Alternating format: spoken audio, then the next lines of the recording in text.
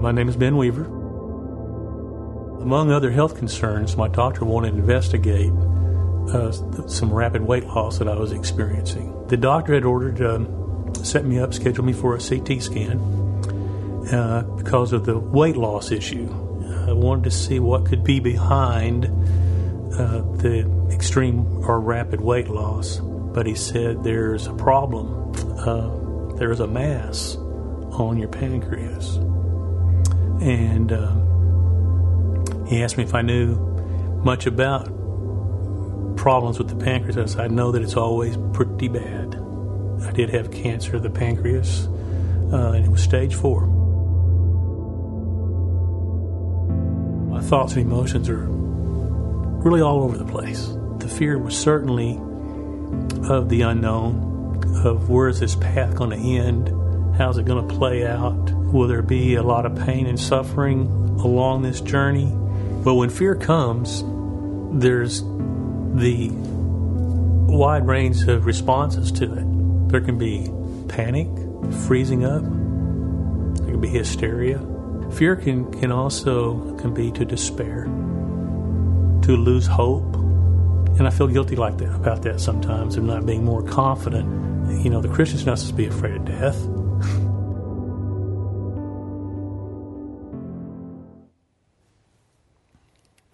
I want to welcome all of you that are watching online here at the Hills, especially Ben. If you're watching, Ben had another chemo treatment on Friday, and that usually wipes him out for a few days.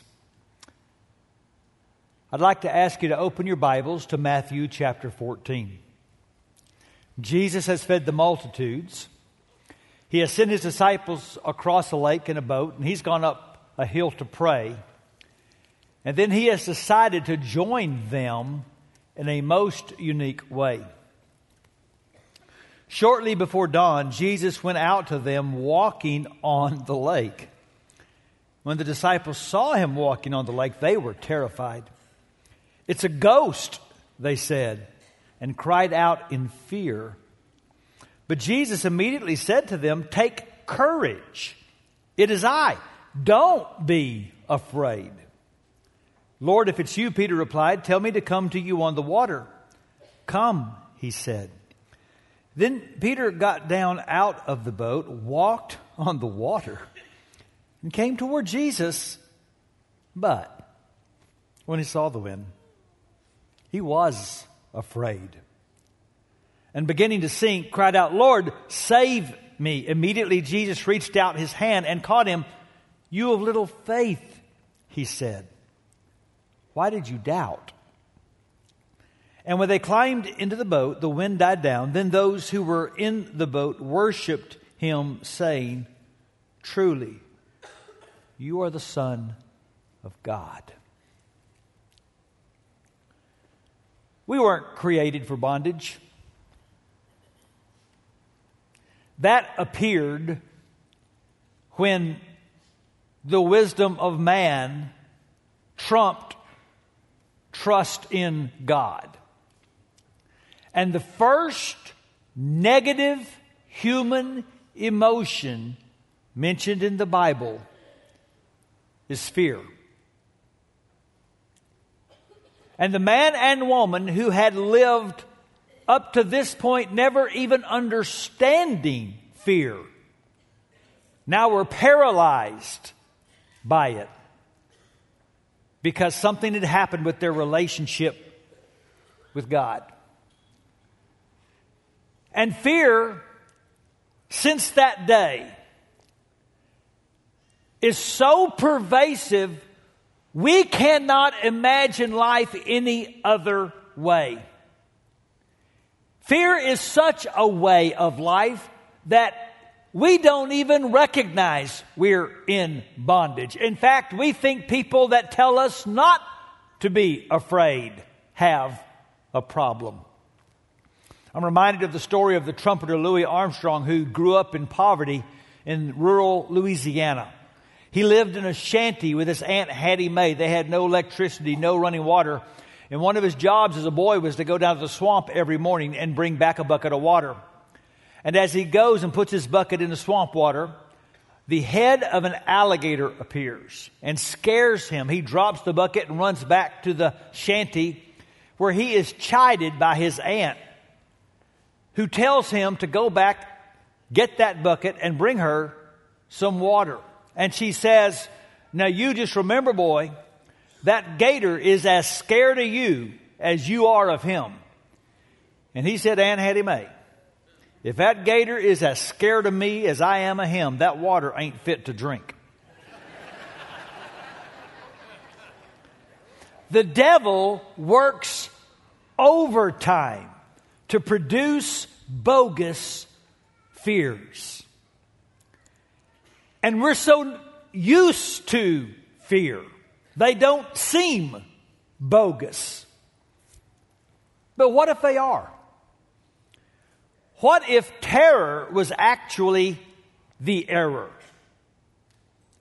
Because the Bible says in 2 Timothy 1, God did not give us a spirit that makes us afraid, but a spirit of power and love and self-control. So there are two spirits. There are two voices that we listen to, and we process everything in life through them. Either the voice of faith or the voice of fear. And it's easy to recognize the voice of fear because it always begins with the same two words.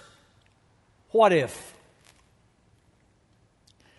So we're in this series, Alive and Free, suggesting that Jesus didn't just purchase our salvation through His death and resurrection, but He purchased our liberty.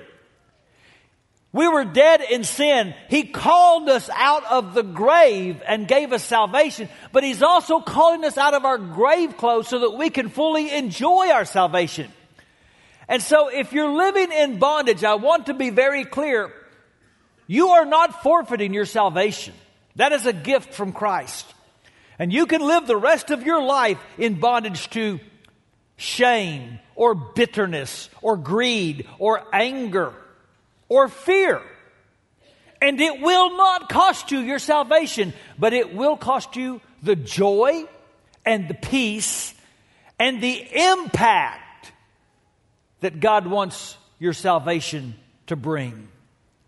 And in particular, bondage to fear is going to exchange the enjoyment of our salvation for the confinement of worry about later.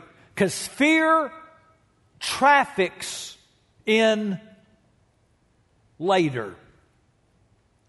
And it comes at a price. There's been empirical research that people who worry and fear pay a price emotionally. They pay a price relationally.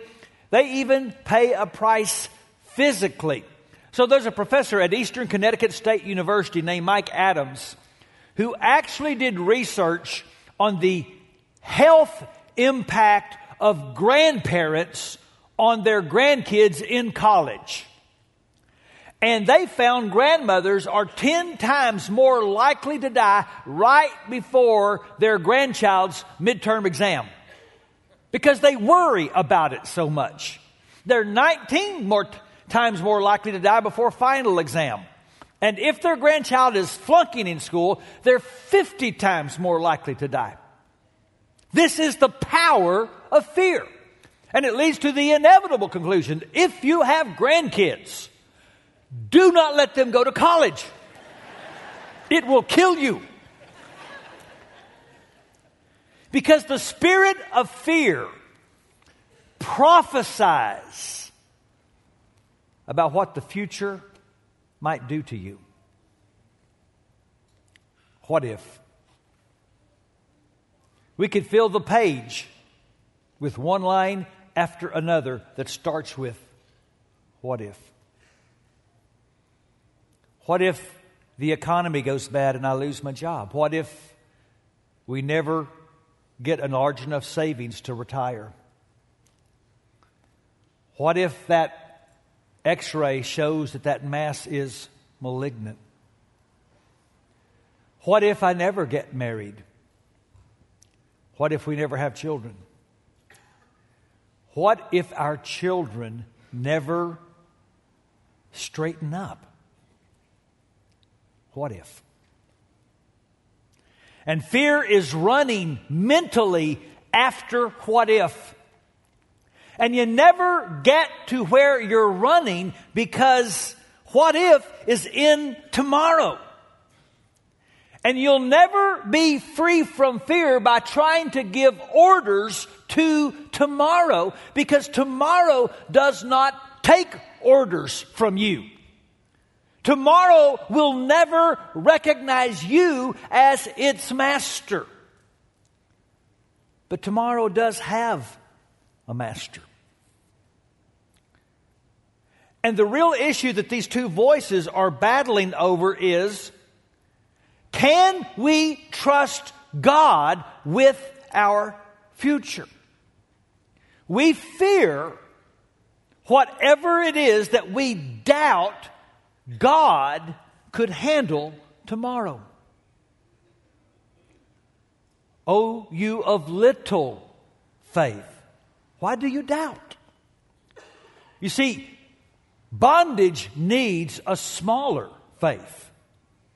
Greater faith is a threat to bondage. What you worry about the most is revealing that part of your life where you trust God the least. And what you need to understand is that your circumstances aren't producing the fear. It's your interpretation of the circumstances that are. Because someone else can have the exact same set of circumstances facing them tomorrow and respond differently because they're listening to a different voice. 12 spies went and saw the exact same land with the exact same enemies in the land. And 10 came back afraid and said, we can't possess that land. And 2 came back and said, we most certainly can take that land because God is with us. The entire Israelite army saw the same man David saw. They were paralyzed by fear. And David said, why are we letting an uncircumcised Philistine curse the living God? So it's not the circumstances. It's the way you're looking at those circumstances that's producing the fear.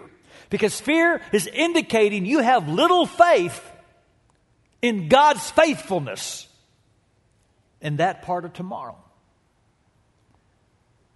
But what if? What if there was a voice louder than the voice of what if?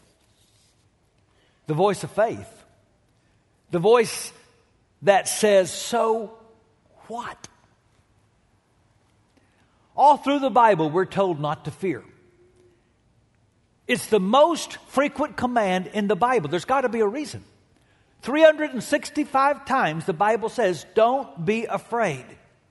Which just reveals how pervasive the bondage of fear is. But that same Bible reveals a God that in page after page, story after story, word after word, promise after promise, is giving us a track record to reflect on, that gives us a good reason to decide, I'm not going to what if my way through the rest of my life. See, the question the Bible is wanting us to ask is, has God done enough in the past to convince us to trust Him with the future? It's one reason why every week here at our church we take some bread and we take a cup and we reflect on the death of Jesus and the resurrection of Jesus and all that God has done to bring about our salvation. In the Gospels, these disciples are constantly afraid. But in Acts, they are filled with courage and boldness by the kind of threats that used to fill them with fear. What's changed? I will tell you, it makes a whole lot more sense not to be afraid when the guy that's telling you that just came out of a grave. Resurrection will profoundly reinterpret life, won't it? What happened trumped what ifing. And these men that used to say, what if, started saying, so what? Because they served a Lord that reigned over anything threatened to pull them under. Yes, they have been in some storms, but they serve a God who walks on water. And that will reinterpret the way you look at a storm.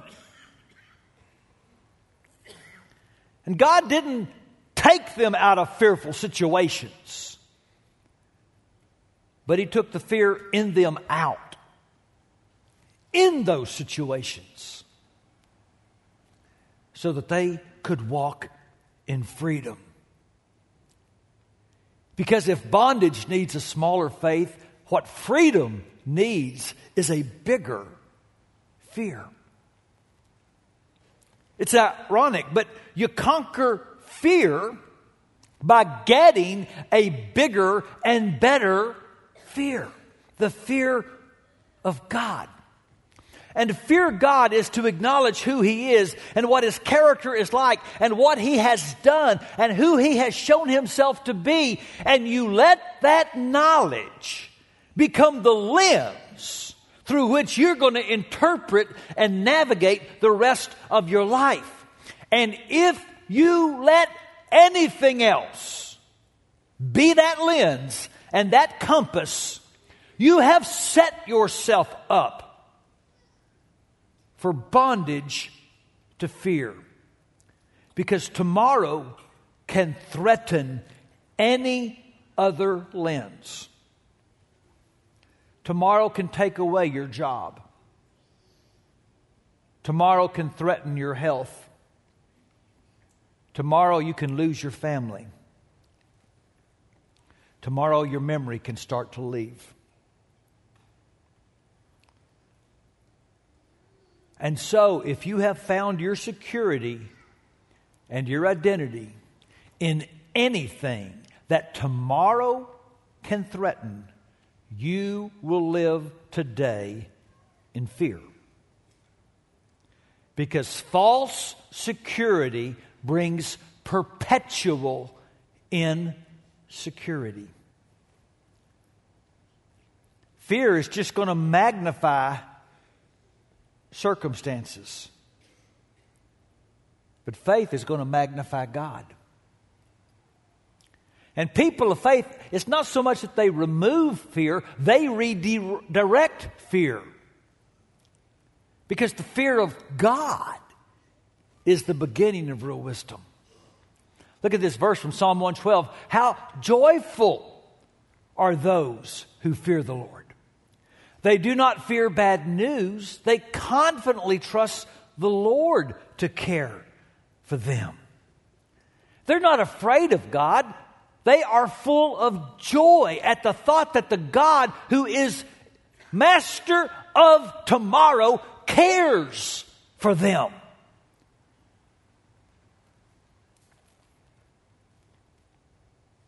Because this God is full of love for them. The places where we fear are the places where we still don't know the love of God.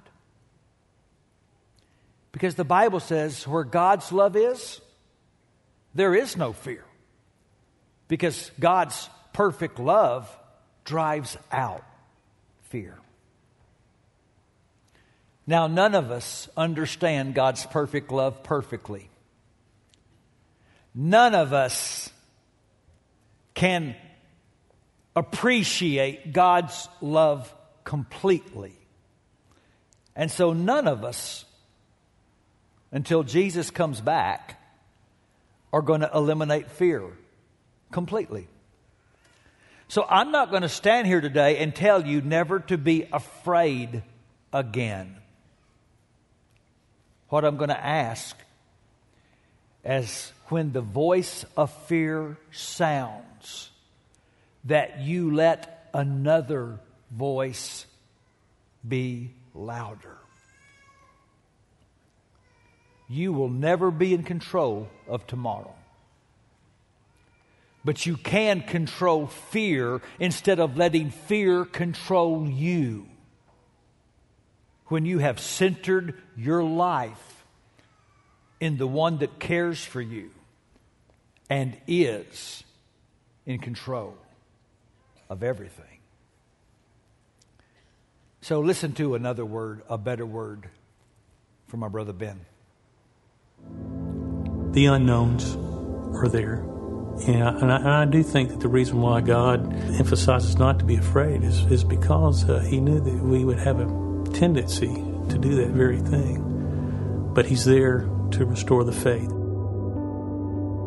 Where else shall we turn? I mean, when you look at all the alternatives of places to turn to in the midst of fear, the only viable, true place to turn is toward God. He's the only one that's got any answer, especially the one that's offering any hope. So press into Him, lean into Him, run to Him. If you just want to look at the facts that man knows pancreatic cancer stage 4, if you look statistically, the survival rate is the longevity of life. It's not very long. The facts that man knows is not the total truth. But the absolute full truth is still reigning with God. And it's His knowledge. It's not too big for Him. He's not surprised by it. We've just caught up with what He already knew was going on inside of me. And now we can appeal to Him to take it away, to use medicine, to whatever He wants at His disposal. When I think of the family, I do want them not to see me as being fearful through this time. But the reality is they might see it. I'd like to be a person of courage that they can witness to. That I didn't despair. That I did not give up. Through prayer and dependence on God, we'll wait for Him. We'll wait for Him to act or to allow in His sovereign will whatever He wants. We'll just trust Him to have the last say. There's a map in the British Museum of Natural History. It was drawn in 1525 of this landmass we call North America. And it was very unknown. And so the cartographer around the edges of the map wrote phrases like, "Here be dragons, here be terrors, here be monsters." But that map came into the possession of an explorer named John Franklin in the 1800s. And he crossed those words out and he just wrote, "Here be God." Because as you face the unknown, there's one thing we do know. God is already present in tomorrow. And so, like David, we can say, when I am afraid, I will trust you. And I just want to say, if you struggle with fear, Psalm 56 needs to be one of your favorite reads, because it gives us some fear busters. And the first is that we need to admit our fear to ourselves and God. David didn't say, if I am afraid. He said, when I am afraid. Because there's nowhere you can go to escape the voice of fear.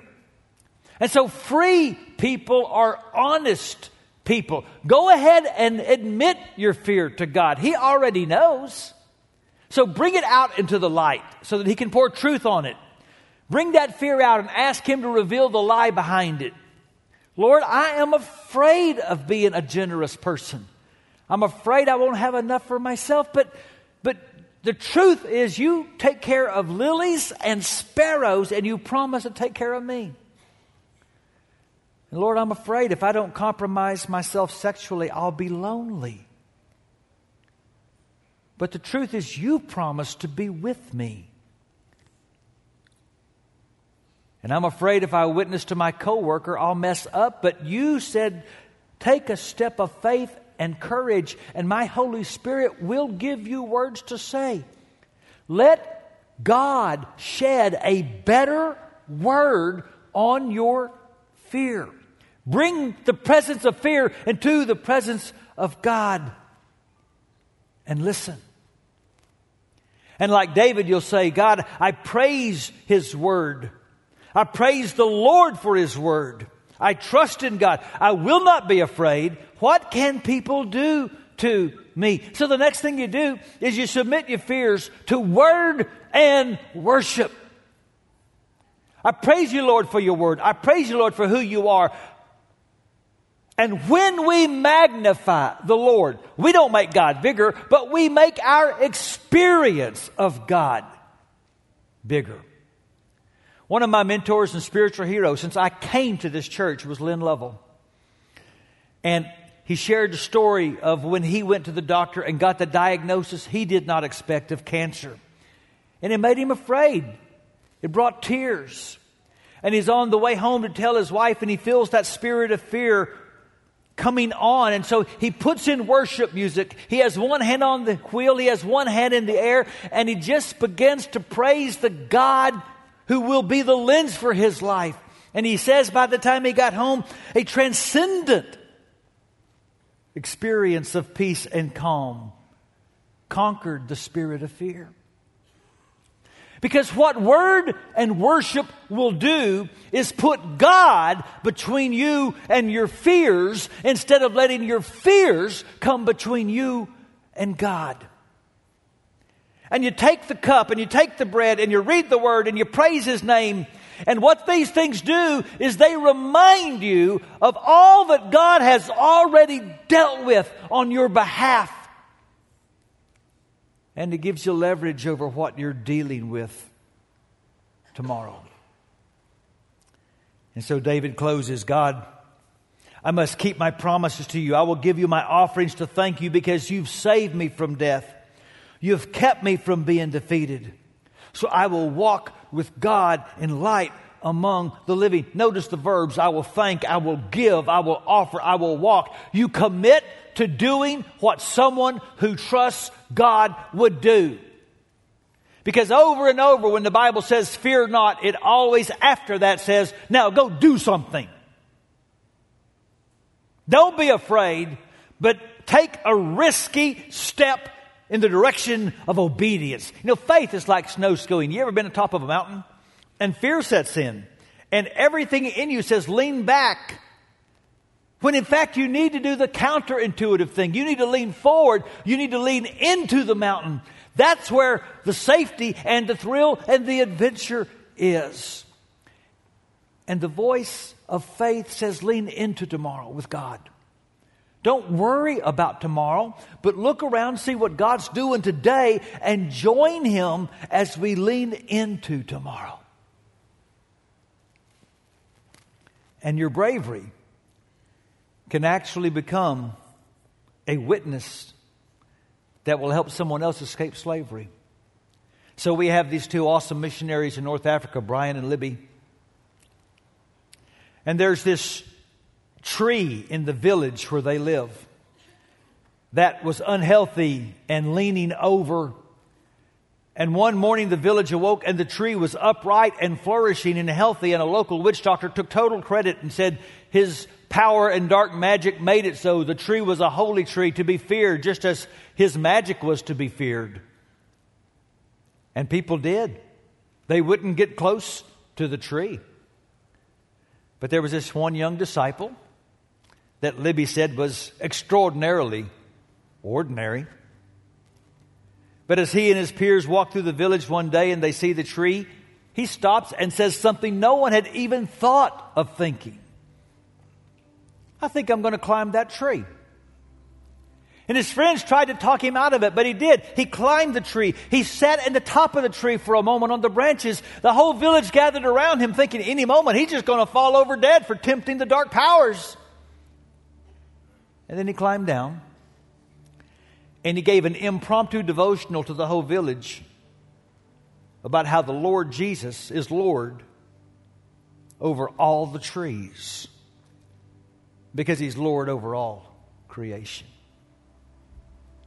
Because what happens when you let the voice of God trump the voice of fear? You'll find other people wanting to listen to your voice. I want us to pray. And I'm going to tell you up front, these next 2 moments will not be easy. Bow your heads. I want you first to just identify and confess to God your biggest fear.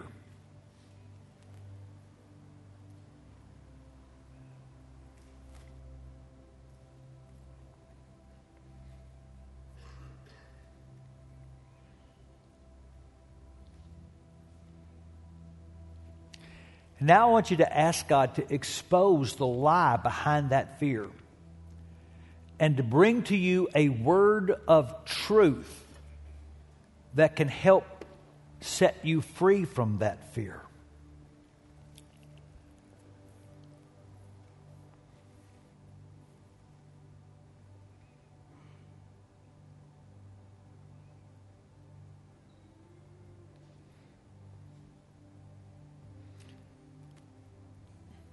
And now here comes the hardest thing. What would you do if you were free from that fear? Ask God to give you the courage to do what someone that trusts God would do.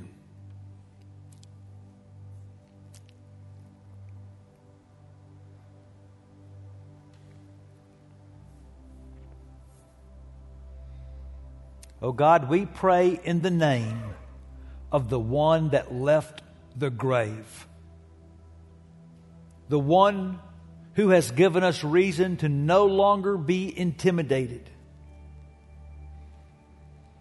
And in His name, we ask for the courage to walk in freedom. Amen. Please stand. We've got prayer teams downstairs and upstairs. I want you to do the next right thing, whatever it means for you to battle fear, to come and talk about a sin, to come and talk about a concern, to come and confess Jesus. Because for some here today, the next right thing is to become a Christian. So please come, because you are no longer a slave to fear.